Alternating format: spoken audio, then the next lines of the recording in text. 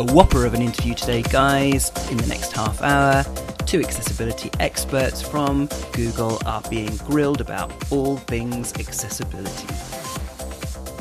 So here we are with Kendra Price and Chris Patno from Google. Hello, guys. Hi. Hi. Lovely to have you back on the show, and it is great to be talking about accessibility with Google. Got to say, you've got a lovely place here. Mm-hmm. Thank you. This is very nice. When can we move in, is the first question. I would like to move in first. I love this building. I want to hire the person who did all the sticky note art that we have in the windows. Mm-hmm. Right, okay. The classic. We have this classic 8-bit art from classic video games, and Nice. done it in multicolored Post-it notes. From the heyday of gaming. But Nice. even to there's the Flowey from Undertale, so even modern games are up there too. Oh, I cool. like the floating staircases. It's like Harry Potter, almost like, But safer. but much safer. It is an incredible building. I have to say, for two blind, I say this, two guys sitting here who can barely see anything 5 feet in front of us. In your case, 0 feet in front of you. And I've had the next door building described to me, which is Google's next big project, where the Android robots have been painted on every single floor, even though there's no actual building there But it tells you where the floors are. Yeah. Yeah. Oh, Yeah. I see. Right, okay. Well, listen, we probably should talk about tech at some point. But it is a great place to be in, and thank you so much for hosting us here. You've been so kind. Yeah. Well, thank you for Kendra, who did all of the heavy lifting and bringing us here. So thank you, Kendra. You were amazing. Muscle bound. Yes. Glad you guys are here. Well, it is lovely to be here and talking about accessibility as well, because it's such an important thing. And I know for many, many years, accessibility has been at the heart of what you've done. Certainly in the last 2-3 years, it seems to have ramped up a bit. You'd agree with that, Chris? Absolutely. There's a change in Google, but also I'm sensing a change outside in the general world, the general culture, where it seems to be this zeitgeist shift where more people are aware, more people are open to the conversation, more people know what it is, and are not only acknowledging that it's important, but it's important enough to prioritize. And I've certainly seen that change inside Google. But it's not just Google. I think we're seeing it in many other places, which sort of helps reinforce the conversation inside Google. But it really is important for you guys to do this because you are a huge company that represents a lot of different things, and disability has, and we've been saying this a lot through our visit here, that disability is not at the top of people's priorities in a lot of companies, and unfortunately that's just the reality. That's borne out through the employment numbers of people who are disabled, who are out of work, and all of that. So having a company like Google really spend the time and the effort focusing on accessibility, making products accessible, all of your products, anything that has got a Google badge on it, or Nest badge now, will indeed be accessible, and that's something that is great. You must be very proud, Kendra, to be part of this. Oh, yeah, and I think, I've been on accessibility. Chris and I came on around the same time, so I think I'm in it about 4.5 years, year 4, or something like that. And I think this is a really exciting time for us because we are seeing sort of all of our hard work in the last couple of years really come to light and really have that lasting impact. And I loved everything you said today, Chris, but I'll have to say I really liked what Sarah said from Apple as well. Amazing. She's amazing. Sarah Herlinger from Apple. Yes, and I really appreciated the fact that she was talking about accessibility just on a high level being about building better products, and that's all it is. Yeah. And I think that for me that's something that's really starting to resonate across user stories and everyone's understanding of what accessibility is, and I think that really helps. I mean, we're so fortunate as disabled end users to have these two top tech giants really trying to outcompete each other in being inclusive. And certainly from the Google point of view, you've taken inclusion and you've kind of democratized it. You've made it as accessible to people right across the globe, regardless of income or the amount of personalization that they need to do. It's the kind of sophisticated option that allows people to really meet their needs, and that's been borne out in all the additional projects that you've been talking about recently, to go that extra mile to help people with really quite significant requirements. And all of these new projects are just the brand of Google, that things are done and new things come out, and everything is, pushing in the right direction and kind of pushing the envelope. And we're very lucky to be living in these times. I think some of what you're seeing is the way Google is run. It's a very bottoms-up company. There's no top, for good or for bad, there's no top-down, you should do this, and everyone sort of falls in line. People do what they think is right. People follow their passion. And 20%. 20%. I started accessibility as a 20%. When I found out my app, at the time Google Play Music wasn't accessible, someone showed me button. I asked, what's that? And she said, well, this is your app for someone who's blind. I said, that's stupid. How do they use it? She said, that's why I'm here. So you can make it 20%, but I wanted to bring up the Live Transcribe app. It's a really good example of what you can do at Google. There was a profoundly deaf engineer named Dmitry who became deaf at 1, was raised in Russia, and learned English phonetically from books. So his accent isn't typical for someone speaking English. And one of the engineers who were working with him thought, I'm having a hard time understanding. He's having a hard time understanding me because he's deaf. I wonder if I could do something about that. So he created a prototype, just stitching different technologies that we had at Google together, and it turned into the prototype that eventually became Live Transcribe. Wow. And it started just because 2 people wanted to talk. So you're seeing a lot of innovation because at Google we have these technologies, we have this massive research infrastructure and technologies, and people just find the use case for it. And it's not because there's one person, okay, this year we're working on vision, this year we're working on sound. Someone found it, they found the need, they found the use case, and they had the technology and the skills to be able to turn it into something that's profoundly impactful. And what about users themselves? I mean, do they influence? So say I had the greatest idea in the world, and I thought that would be an amazing addition to the product. Is that going to happen, Kyndra? Can I be a millionaire? I only want the money. Yes, I have no interest in anything else. I just want the cash. Yes, no, I think that, so this is actually falls a lot on what I do in terms of, the disability support team, as well as community, as well as, external partnerships. I think there's so many ways to work with the community and community work with Google. And I think one thing that really we should be doing even more next year, even though we already do a lot of this, is looking at additional ways we can meet users where they are versus asking them to come to us. And so, right now we have things like the disability support team, right? You can contact us through chat, email, phone, Be My Eyes, all these different channels. Yeah. You can go to our Help Center articles. You can, just submit a form feedback that we look at.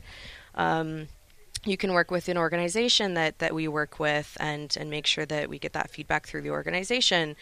There's a bunch of these ways, right? But I think that what we are looking to do, maybe even potentially more so in the event space, going to more conferences and whatnot, but also in terms of going and finding other communities that are out there as well and engaging in those forums.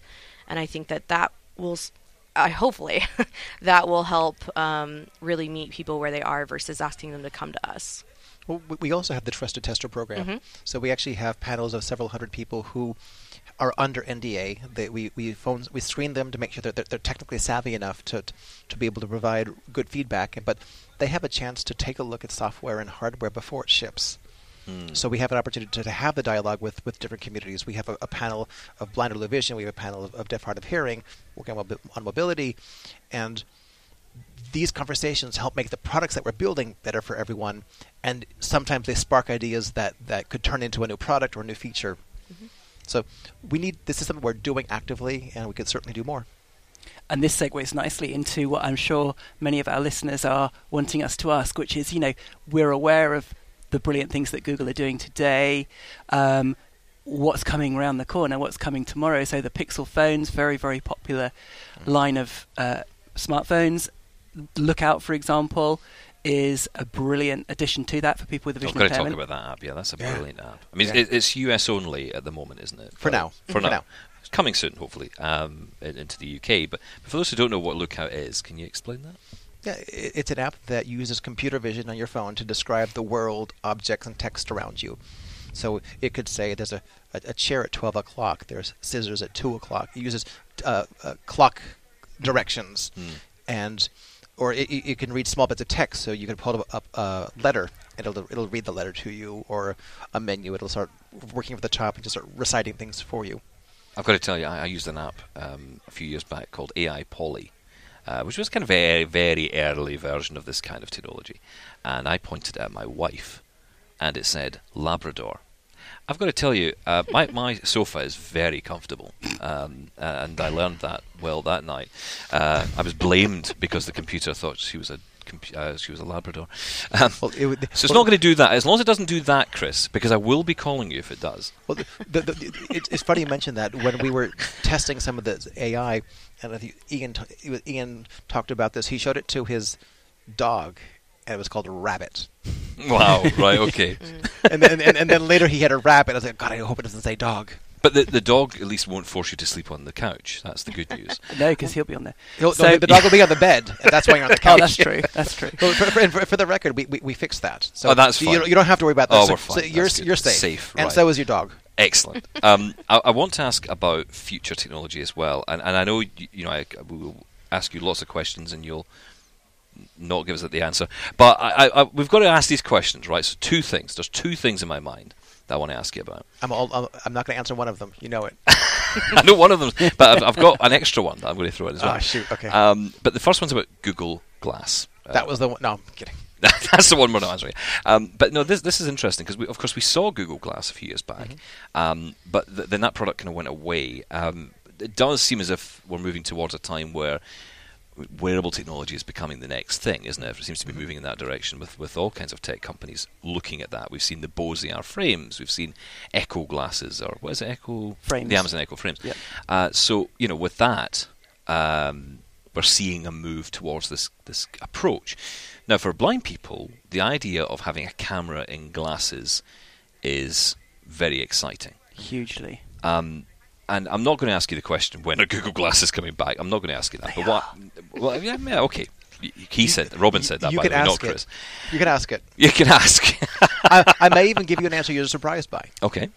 Well, so when are they actually never went away. What happened is Right. they turned into enterprise gear. Mm-hmm. Right. So we are actually still selling Google Glass, but Okay. we're selling it to businesses because we found there is a use case where people are willing to buy it. It's a legitimate business. So Google Glass actually hasn't gone away. It's just not really a commercial product at this point because of all the reasons why it's not being talked about. But the question I wanted to ask you, instead of asking you when they're coming out or when they're coming back or whatever, is about the ethics of them. Because blind people, Robin and I have this conversation all the time. How great would it be to have camera and glasses? Be My Eyes, for example, Ira in the States. All of that would just be brilliant through this product. But does the sighted world see it that way? And that's part of the challenge. The one thing when talking with people about different form factors, I'd love to have what we call a camera turn into a light sensor. And then it's no longer something that's videoing you. It's no longer taking pictures. It's just taking in light of the world around you and processing it locally and giving information about it.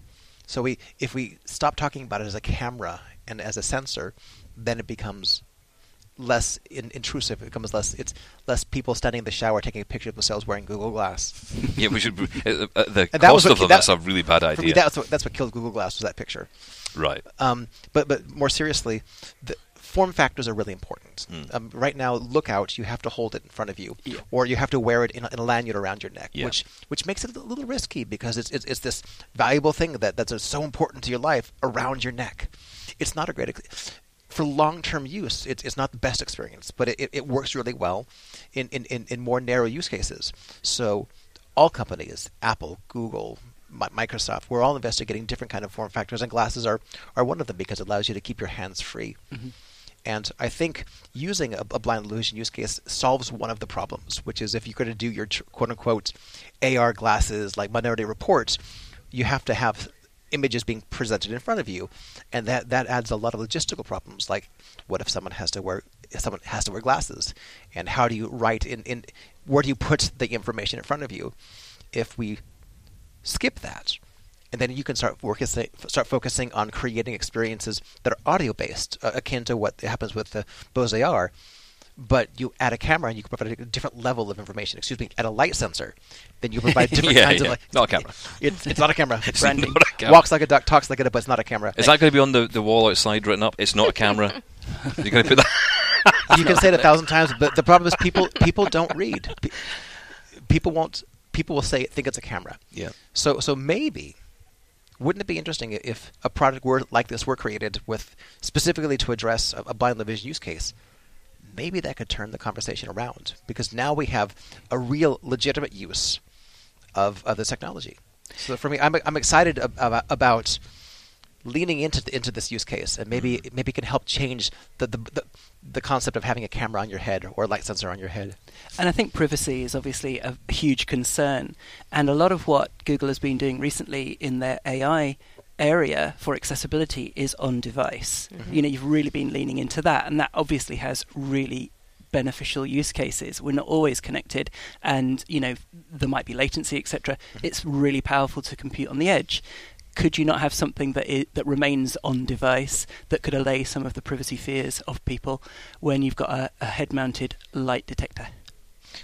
There's a compromise that you need to make, both in terms of affordability and access, not just accessibility. You would need to have a much more powerful phone, a much more expensive phone, to be able to do more without sending it to the cloud. So you can have a less expensive device, and you can send the data up to the cloud, and then we can have the cloud do the rendering for you and send back the data. Mm-hmm. So, and that could be done in a private, confidential way as well. So I think we need to change the conversation a little bit about, just because it goes to the quote-unquote cloud doesn't mean it's not confidential, doesn't mean it's not treated securely and privately. Mm-hmm. So we need to break the belief that the cloud is inherently insecure, inherently not private. That's the conversation we need to have, because there's benefits to being able to send it to the cloud. So someone with a $50 phone can benefit from the same, if not better, performance than someone who has a $1,000 phone. It's a trade-off, and I think it's important for people to realize that you can make a choice, and you can still have your data, your life, private as well. Mm. Well, it kind of ties into the second question in a way, because what tends to happen is that people, I always say sighted people get in the way, because they say, oh, privacy is terrible, so we can't have those, can't have a camera in our glasses. And the same conversation happens on driverless cars, which is, of course, the next big thing, I guess, for transport. And I want to ask you a bit about that, just in the sense of the broad strokes of it, I guess, because it feels like this technology is becoming better and better every day. Google, of course, is a huge project on this, and whilst people might not necessarily link that with accessibility, of course it has huge impacts on blind and partially sighted people because of mobility, getting around, going to that nice little restaurant up the road. I mean, it sounds crazy, but these are the kind of things that matter to people in life. These are the important things. Where are you, Kendra, on this? I mean, Google obviously has this project, it's ongoing. When do you think we're likely to see something that is, and what will Google's role be in the development of this going forward? Is it going to be the little car we saw, the little bubble car? Or, Wouldn't that be cute? Because I think those are great. Those are really nice.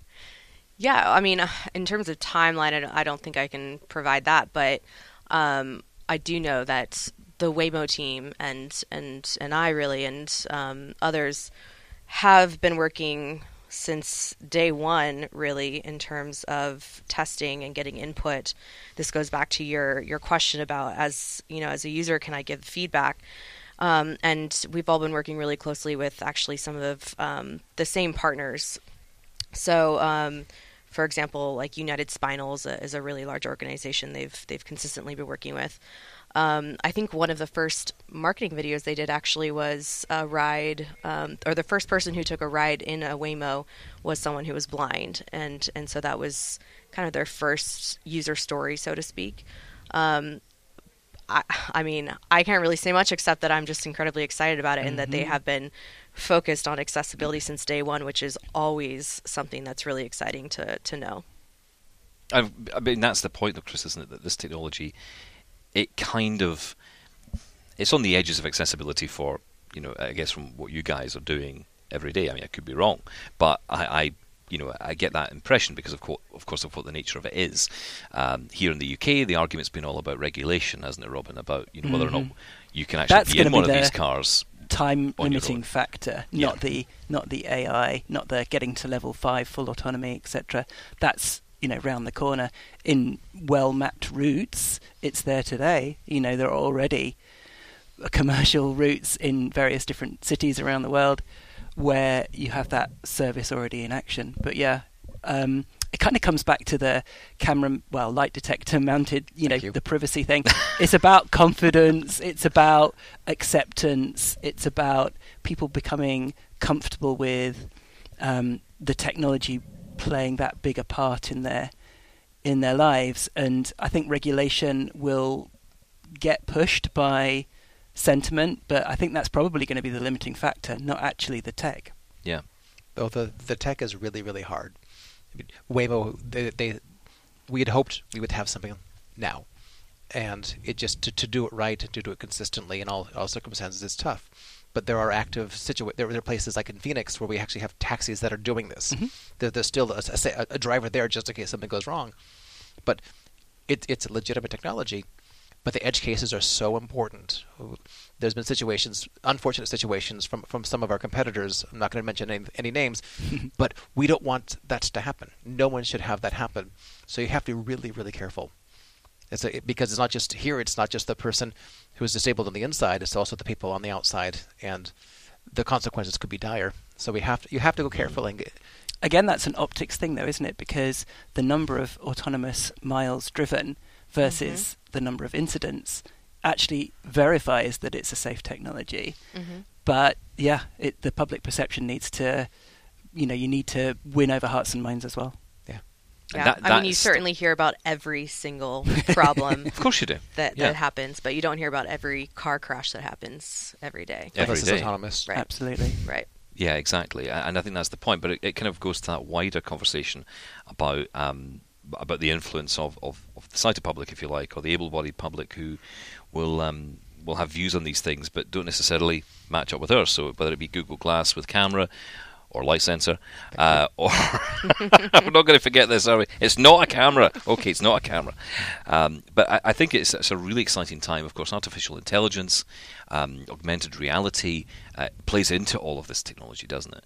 And whether it be your smartphone, whether it be your driverless car parked outside, the technology is just moving on at a pace. How do you guys keep up? Because I can't keep up. How do you keep up with all of this stuff? Coffee. I was going to say. Love it. Okay. Honestly, Red Bull. Red Bull. Perfect. I mean, one thing that I think makes it a little easier for us maybe is that we're on this central accessibility team. Mm-hmm. So we are tasked with working with every single team across Google. And so we have contacts within every team across Google. We're on newsletters, we're on, meetings. And I think at least on the Google spectrum of things, that makes it a lot easier, in my opinion, to keep up with it. And I spent a lot of time reading what our friends in different businesses are doing. So I spent a lot of time just trying to understand what Microsoft is doing, what Apple is doing, what Amazon is doing, because everyone is doing really great and impactful work. And it can either inspire us, it could help us understand what's important. Oh, they're doing this. I've never thought of that. We should look at this. So, but that's so important. I mean, I'll give you a great example of where that is brilliant, and I've seen this through Chromevox, which of course is on Chromebooks, and we're noticing this now with Narrator in Microsoft. A little bit of this in VoiceOver on the Mac as well, where there's a kind of a correlation happening of, for example, keystrokes on how to move around the screen. That's such an important thing, because what you don't want to do is use one machine then go to a different machine and it's a whole new experience or a whole new way of doing things. And yes, there are some differences here and there, but the point is that those kind of similarities matter. Those kind of things matter, because especially someone who's coming to this fairly new, they want to know how this thing works. And if it's simple across devices and it's shared experiences across devices to some degree, then that helps us all help each other. You could have a problem with a phone, or a friend could have a problem with an Android phone or whatever, and we can sort of work it out between us. Mm-hmm. We don't have to be apart on it. And that collaboration aspect is important for you guys, isn't it? That you do work and talk to the other companies. Of course, Google as a company wants people to buy Google products, right? That's the whole point. But when it comes to the accessibility side, you guys are very much open door. That's really, my impression. We really collaborate a lot. I mean, Kendra, want to talk about the disability support? Yeah, I think that was actually kind of a surprise almost coming into the accessibility team was how much information we share with each other. It's sort of that non-compete space, so to speak, where everyone wants to just do what's best and is do that what's how right. you guys see it? It's like it's not an area right. So where even you're fighting for. When I did the disability support team, for example, we literally went to Microsoft and Apple and asked them, can you tell us what has been working and not working on your support teams? And both of them were incredibly open and sharing. And I think that really helped to shape our support team and get it off the ground much quicker. And so I think things like that are incredibly helpful and has been very surprising at times at how much we are willing to share in this space. And where such great work has happened, and great collaboration, for example, things like Be My Eyes. Again, a fantastic collaboration. Tell us how that came about. So, Be My Eyes, we had met through various organizations, but we actually had them come to what's called Accessibility Week at Google, and that's a week of various events. We actually just had it, and we essentially use it internally to spread awareness of accessibility. We do trainings, things like that. And so we had Be My Eyes come to that Accessibility Week a year ago, and they gave just a demonstration. They talked about the importance of building community and having community members work with community members, and that's something that Google really tends to enjoy. Is we call it Google to Google or G to G community. So we just really liked that thought. And then very soon after, they actually launched the specialized support, which was something that I really wanted to see happen, specifically because we had already had our agents and we wanted to offer sort of this specialized agent, highly trained approach on top of the volunteer that you can get. And so when that launched, that was just really exciting for us. And I think that the Be My Eyes team specifically has just been incredibly open at working with. They take feedback incredibly serious. They're I think their community, the fact that it's over 3 million volunteers now, I think is just really taken off. And what we've seen on the support side is, again, I think this goes back to meeting users where they are. It's actually one of our highest volume channels on our support team, and Wow. and it's not just helping people who are blind or low vision. It's actually helping our agents. And it's helping all of us get to an answer and a solution quicker. And I think that's probably been the most exciting part of it. Yeah, because a 5-minute or 3-minute video call going through a particular issue, or even if it's just a usability issue that someone's having, getting to grips with the product or whatever it might be, Right. is gold, isn't Right. it? Compared to an email or a bit of feedback through the hub. Right. So absolutely, Yeah. really good. Guys, it has been so lovely having you back on the show. Thank you so much for coming back on and telling us all about Google and accessibility. Thanks for here on inviting the us. program. Thank Thank you, Kendra That was great. and Chris. Thank you Thanks, much. guys.